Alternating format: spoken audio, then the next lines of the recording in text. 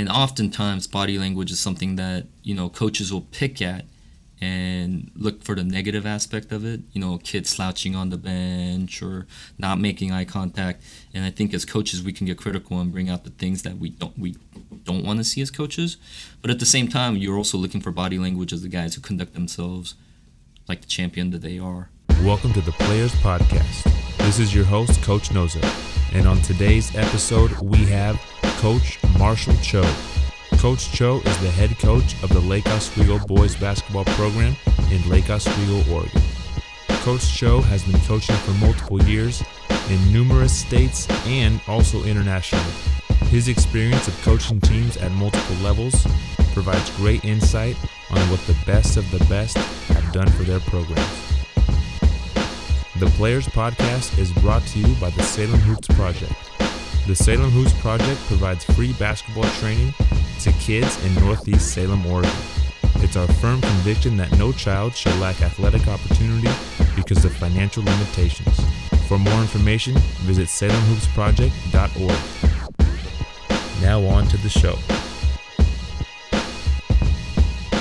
You've been coaching at multiple levels in multiple countries all over the world, and you've had a chance to work with some great players in your experiences at DeMatha, Lake Oswego, and with USA Basketball, and many other organizations.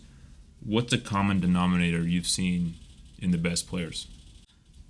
The ones that separate themselves to me are always ones that realize that the game is bigger than themselves. I like you, Matt. I do a lot of professional development.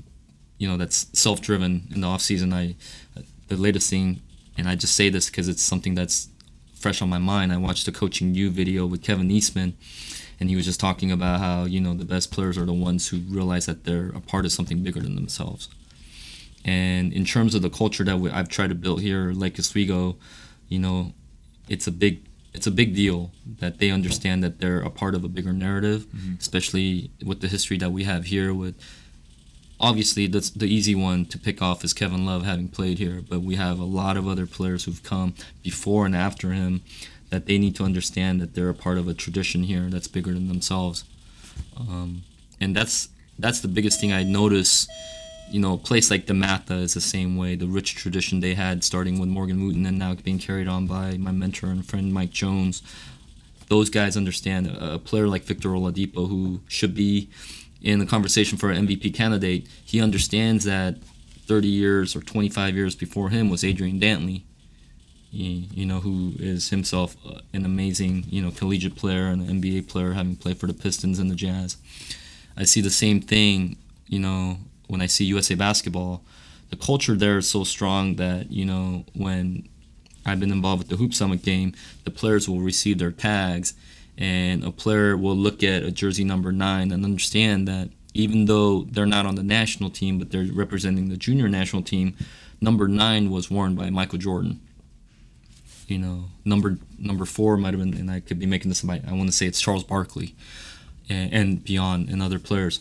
So the ones who are great are the ones who can make their teammates great, in my definition. The players at USA Basketball, they may not be necessarily, they're obviously in the conversation for top 100 in the country, but what Coach Showalter has done for the last 10 years is getting those guys to buy into the fact that they got to put their personal goals aside and buy into the team. And the ones who are able to make the team are the ones who can do that. And having watched that at DeMatha, having watched that at USA Basketball, it's something that I try to bring here at Lake Oswego. And I remind our best players that it's not just about them, but it's about something bigger than themselves. When you're in a gym for a tryout or one of the USA Basketball combines, what's the first thing you look for when you're watching players? The easiest one, and I'm going to assume a lot of coaches do the same thing, whether they're out in the AAU tournament evaluating players or in a, as you mentioned, in a tryout setting, is body language. And oftentimes body language is something that, coaches will pick at and look for the negative aspect of it, kids slouching on the bench or not making eye contact. And I think as coaches we can get critical and bring out the things that we don't want to see as coaches. But at the same time, you're also looking for body language of the guys who conduct themselves like the champion that they are. And they're the first ones to pick up a teammate. They're the ones to make the eye contact. They're the ones slapping high fives. They're the ones clapping and cheering on for their teammates. And that's a separator. At USA Basketball, obviously, that's a separator because you're looking for that culture piece. Every one of those players have been told they're great from day one. It might look different for our youth or Lake Oswego youth basketball where it's a feeder system, but it's the same thing. I'm looking for kids. If they're going to end up in the 8th or 9th or 10th position, whether on a 8th grade gold team or our JV team, I want that guy to be somebody who makes his teammate better.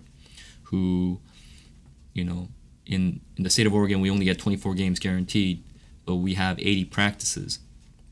And how are those 8th, 9th, 10th guys going to push their teammates in practice every day so that the numbers 1 through 8 can thrive and have success, and for that guy to buy in and say they know that they played a part in contributing to that. The best teams have those guys, the ones that buy into maybe not playing much or at all, but are still going to challenge everybody in practice. And when you watch a game, they're on the bench, and they're the ones that are celebrating what their teammates are doing. And that's a hard thing to teach young athletes, I think, is when you're not in the game, to be involved in the game. And a coach can only do so much to influence the player to do that. How would you recommend to players, whether they are starters or bench players or guys who never see the floor, how would you recommend to them to approach a game from the aspect of being on the bench? So we always want to prepare for the court. How can you prepare for being on the bench during the game? To be fair, I wish I had a silver bullet answer, because then you and I can turn this podcast around and retire with it if we had that easy answer.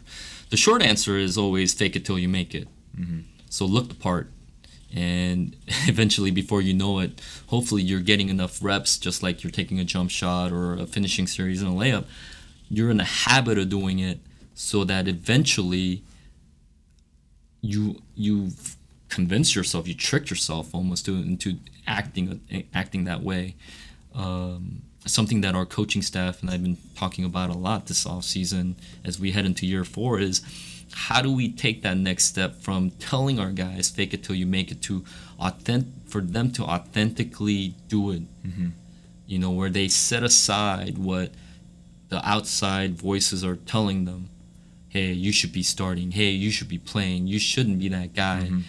To this is my role now. Let me crush my role until my time comes. And that's a hard thing to tell today's generation of kids, mm-hmm. the millennials that we like to harp on as we make ourselves sound older. But I really think that's where our staff has been talking a lot about. We need to do a better job of understanding where each kid is coming from. If I as a coach I try to model it. Hey, look, guys, I am a 42-year-old immigrant from South Korea who didn't pick up basketball until I was 11 years old, who didn't play collegiately, but used the game to enhance my life and use it as a tool to hopefully impact lives in a positive way. I am the son of Bumjin and Marshall Cho, who grew up in Korea, whose parents grew up in 1950s, following the Civil War, grew up in poverty with nothing, and I am a product of 2 people who sacrificed everything to move to this country, not speaking the language, being ridiculed for their accents, working for below minimum wage for years and years and years, so that I have an opportunity as a next generation, as a resident of Lake Oswego, raising my children, to have the opportunities that they didn't have. So that's my story, and I share that with them so that they understand that I have a perspective of knowing that I'm a part of a story, mm-hmm. a part of a sacrifice that's bigger than myself. Well, many players in our program here in Lake Oswego, we may have the reputation as being the wealthiest suburb and the highest performing public academic school and all that, but for us, we really need to understand, we need to take a time as coaches to understand each of their individual stories so that we as mentors can point out to them how they fit into a bigger picture for their own families and what it means for them to be a part of this community moving forward, and being a role model for the kids that are coming up. And the better we do that job, I think the easier it will be for our kids sitting on the bench to embrace a spot that they might not necessarily want to be in at that particular moment. But I think that part of, we've been talking a lot about this upcoming season for us, is not about the X's and O's, but it's really about getting them to see that, getting them to see the value for each individual that they bring to our program, and for us as coaches to highlight that, to celebrate it, and to have it be a part of our fabric of the story that we have to tell this year. You mentioned a little bit about entitlement, and it's become more of an expectation for freshmen to come to a program and believe that they should be starting varsity, and if they're not, they better find a school where they are. Mm-hmm. And I had a conversation with a few coaches over the summer, and we talked about a lot of the Division I players that came out of Salem who did not play varsity as a freshman and some not as a sophomore. And I know you coached somebody back at DeMatha, Markel Foltz, who didn't play varsity until, his junior year? Yeah. And I think you're right. There's an approach of learning from those ahead of you, being able to wait your time as opposed to coming into a spot and feeling entitled to earn it. Is there anything you'd recommend to a player who may be fighting with their parents about this and how they can shape their approach to the game? Yeah, two things to say about that. So number one, I didn't get the privilege of coaching Markel. I was trying to gas you up. Yes, Coach. I know. Appreciate that. I have this story that I tell people that Markel was, the 3 years I was there, Markel was 6th, 7th, and 8th grade going to camp, attending camp there, summer camps. The time that I left 2012 to join the University of Portland staff, I believe Markel was a freshman. So when I left DeMatha, I was the head JV coach, and so I didn't have the chance to coach Markel, but I kept in close touch with the coaching staff, and I knew about Markel's rise, from those guys, just knowing what a special kid that they had on their hands. Again, not to be a broken record, but and not having been there, I can't say for what Markel must have felt during that time, other than the famous parallel that they make with Michael Jordan not making varsity as a sophomore. Mm-hmm. First of all, there's no shame in not making varsity as a sophomore at DeMatha Catholic, where the talent is just off the chain. But again, not to be a broken record, but before Markel, we have two NBA players in Victor Oladipo and Jarian Grant, who played at DeMatha. Well, their freshman year, they played on the freshman team. I mean, we're talking two college All-Americans, NBA players who didn't play at one of the most storied high school programs in the country. So, again, that kind of puts you into perspective that Markel can understand that he bides his time. Mm-hmm. He's going to have the kind of success that Victor Oladipo was able to have and others before him. So I think that speaks a lot to the tradition of a program like that. The other thing, I think I'm kind of getting sidetracked from your original question, is for us, it's the same thing. I've only been here for 3 years, but I could point back to some of the players who've had success here, and not to just mention individuals, but we have a senior this year, Josh Engel, who's, in my opinion, the best shooter in the state, and somebody who will make a college coach out there very happy for the next 4 or 5 years, or however long he ends up continuing his career. And there was a lot of talk about how when Josh came in, maybe he could be a JV player and this and that. But I guess I'm old school in that way. I worship the ground Dean Smith walked on. The way he didn't have freshmen playing or starting, that kind of story. But I know how important a strong player like Josh is to a particular class, and it was important that he start with the freshman team and build a camaraderie, learn how to be a leader. Eventually for him, even, he ended up being a JV player by the end of his freshman season, just by necessity with some injuries that came about. But I truly, sincerely believe that in the long term that helped Josh's development. He ended up being a sophomore varsity player, but again, he had to take his lumps to become the player that he is today. But even then, he had, the culture that we were able to establish here with Andrew Meskel, Daniel Baumer, the backcourt that was ahead of him, because we emphasized our upperclassmen really mentoring our younger guys, Josh was able to benefit from that.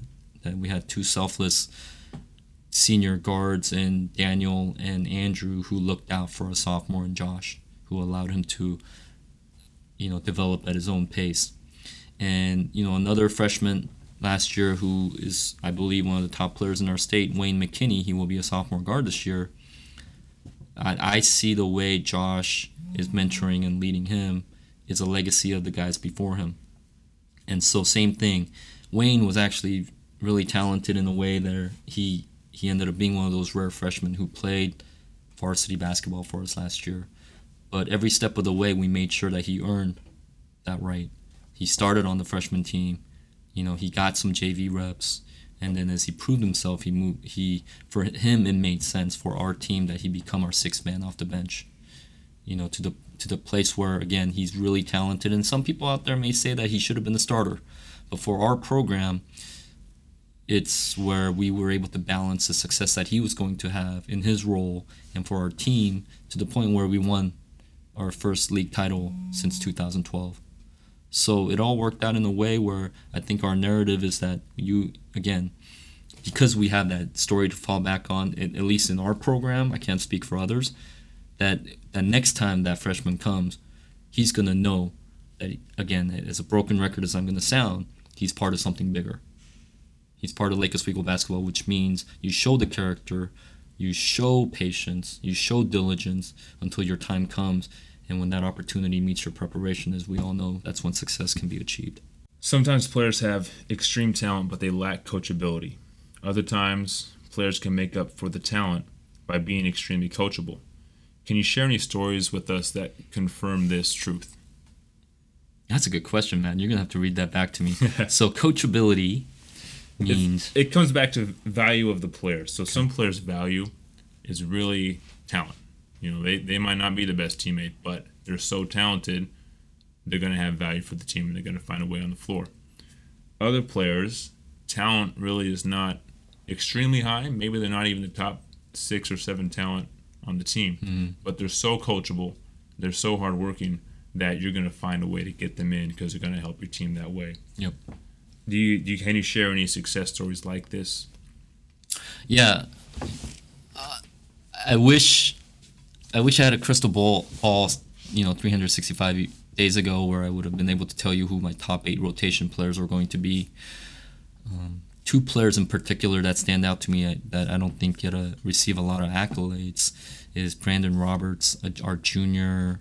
We say he's a small forward, but he's just a Swiss Army knife. And another player, Sam Berry, who as a sophomore stepped into a role where in his class he was always the best player and the best offensive threat in his class. But as a sophomore coming in, he had to embrace the role of being our defensive stopper. For those 2 guys, I'd be lying to you if I said I had penciled them as starters. I honestly didn't know what to expect. And I think that's where, when I look back on it, and it's so rewarding, and also as a high school coach, it's really exciting to see who will step up this year where I may not be expecting it, but all along the guys have been prepping for that role, to shine in that role, is these 2 guys, Brandon and Sam, were 2 guys who had the highest motors of anybody I've coached, whether at USA Basketball or DeMatha or at University of Portland. And what that allowed them to do is find success on the floor, whether that was taking charges, 50-50 loose balls. For Brandon Roberts, there's no definition as 50-50. Like, he's an 80-20 loose ball. 80% of the loose ball is coming on our advantage.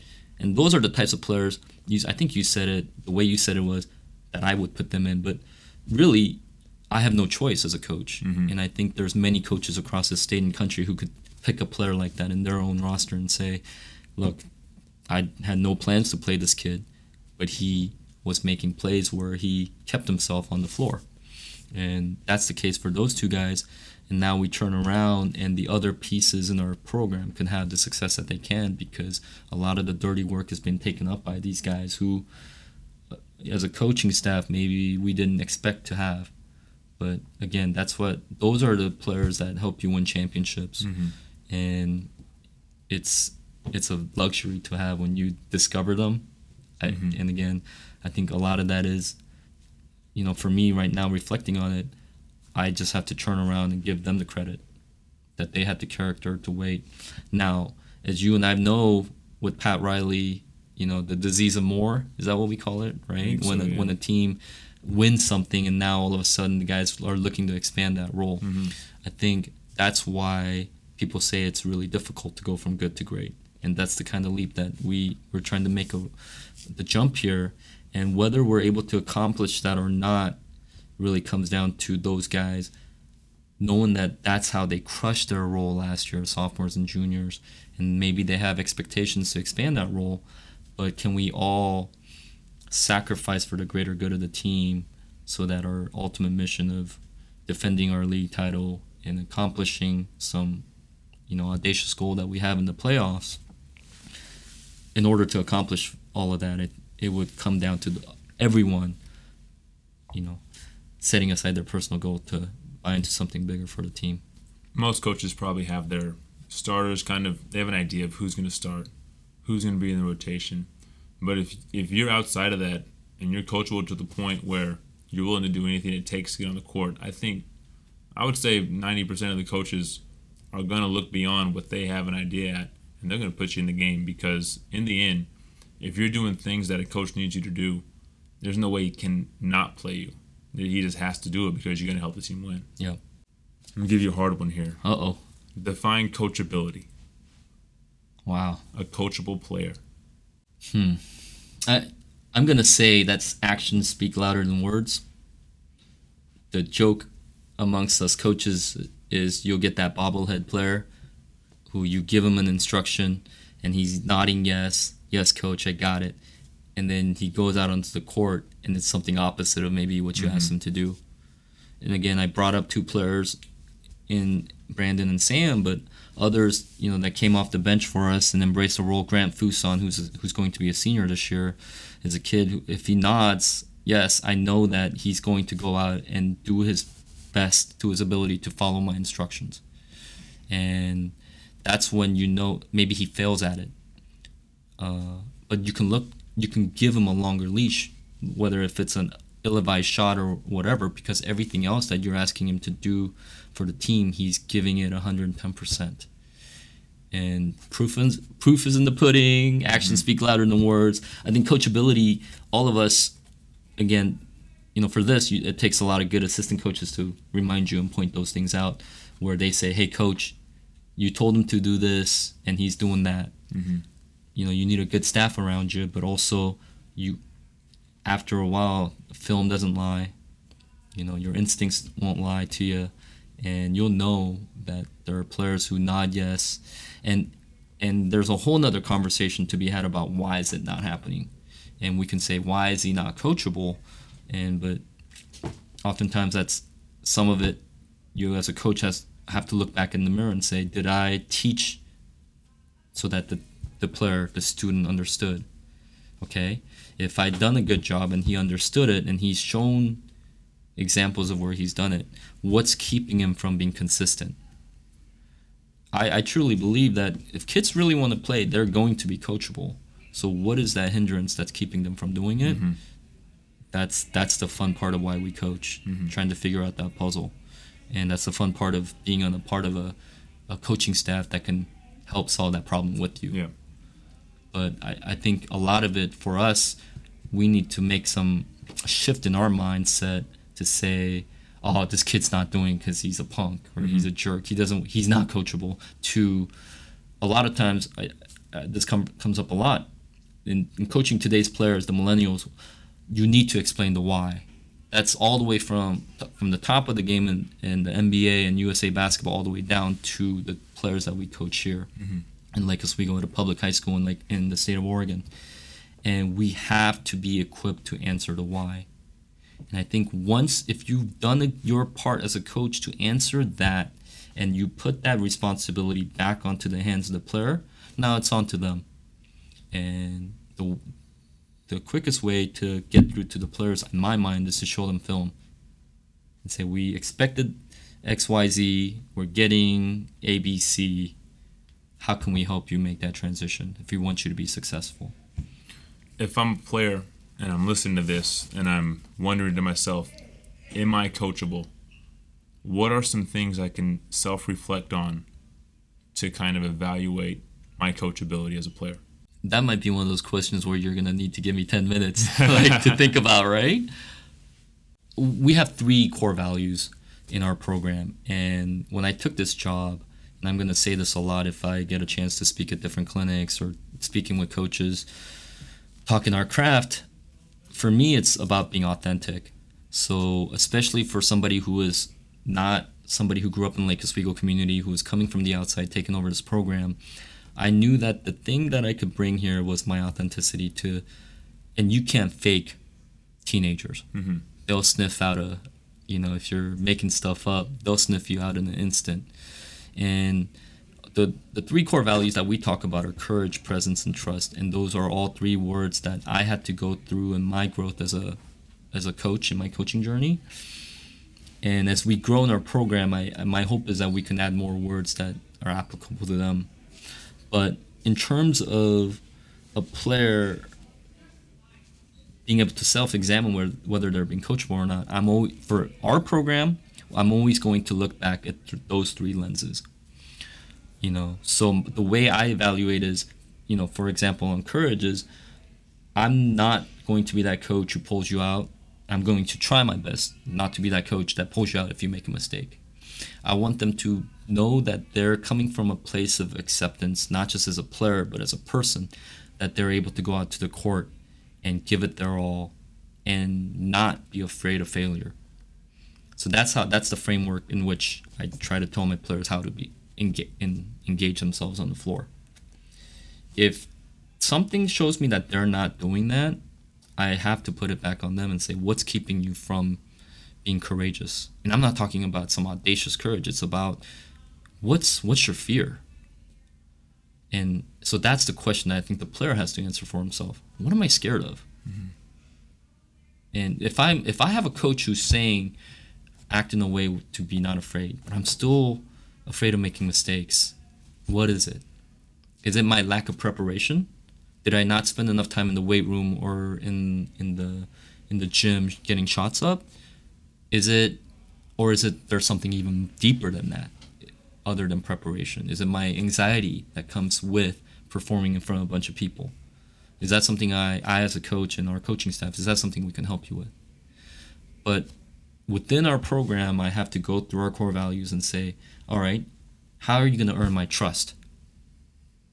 Are you a guy who, when you say you're going to show up to a workout, you show up 15 minutes early?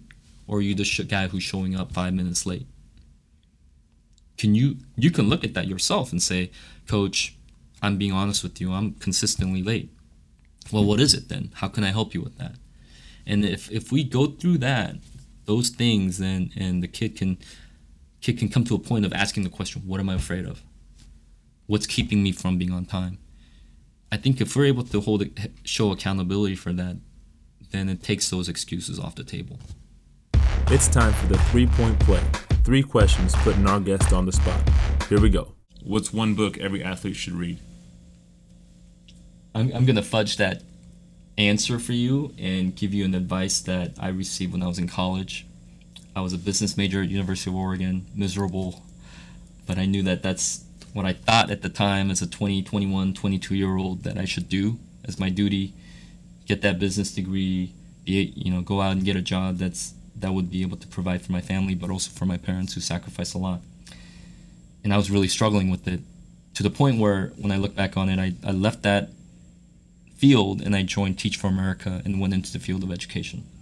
But there was a PhD candidate at the time studying from Korea, and he saw my struggle, and his advice to me was, go read as many autobiographies as possible.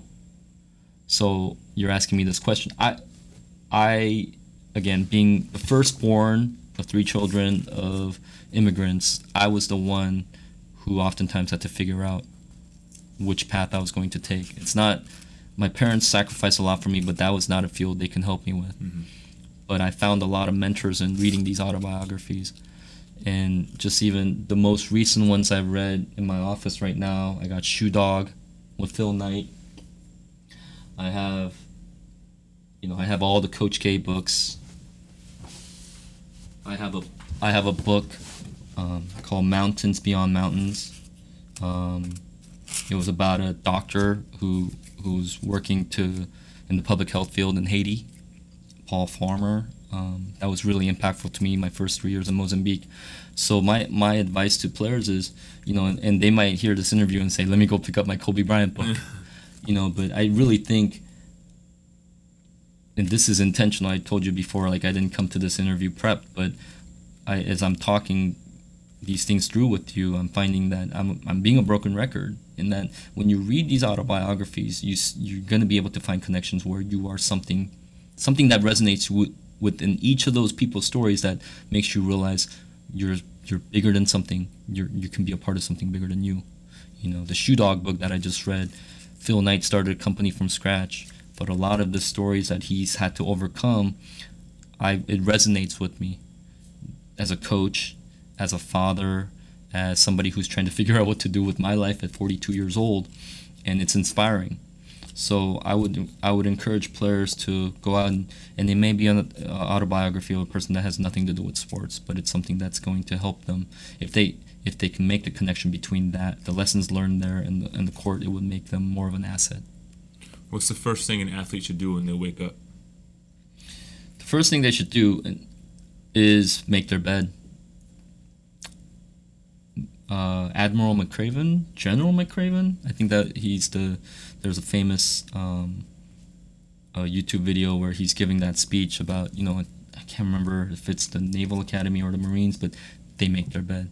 It's where first thing you do, where you have a sense of accomplishment for the day that's ahead of you. I am notorious for not making my bed. But every morning I make a conscious effort to do that, and especially for somebody like me who's been married for 12 years, it's an act that shows that I'm doing something, a bed that not just for me but for my wife. So it's something that reminds me that everything that I should do is in keeping in mind of the partner I'm on this journey with. So I would encourage players to do that. And your last question was before going to bed, correct? Yeah, what's the last thing an athlete should do before they go to bed? Okay. Don't do what I do and stay on my phone checking Twitter or reading the news of the day. I think the last thing I've been encouraging, and I'm going to do this with my players, I can only speak for our Lake Oswego program. I think the last thing that they should do is they should write some goals for their team and put it up on the ceiling above their head. Now notice that I didn't say individual goals. Hey, write that down. You can put it in and I think we're all self-serving people at the end of the day. I think my players are going to laugh if they hear this and say, hey, we're just fighting human nature. We say that a lot, whether we're going into a game where we think we're going to win by 30. The human nature part of it is to just ease up and not respect your opponents like the way you're supposed to. We're going to be in a situation playing in the Les Schwab Invitational. Maybe we're playing a nationally ranked team like Sarah Canyon or University School. Human nature is going to say to be scared, to be intimidated a little bit. So what I want our guys to do is fight their human nature. Human nature is to think about yourself. So if you have personal goals, great. Have it written down, have it in your notebook, have it in your dashboard in your car, whatever. But what I'm going to challenge my players is to have a team goal. What do we want to accomplish as a group that's bigger than you? And I want them to write down that goal and have it be on their ceiling before they go to bed. So they're looking at that and buying into our team goal every night before they go to bed.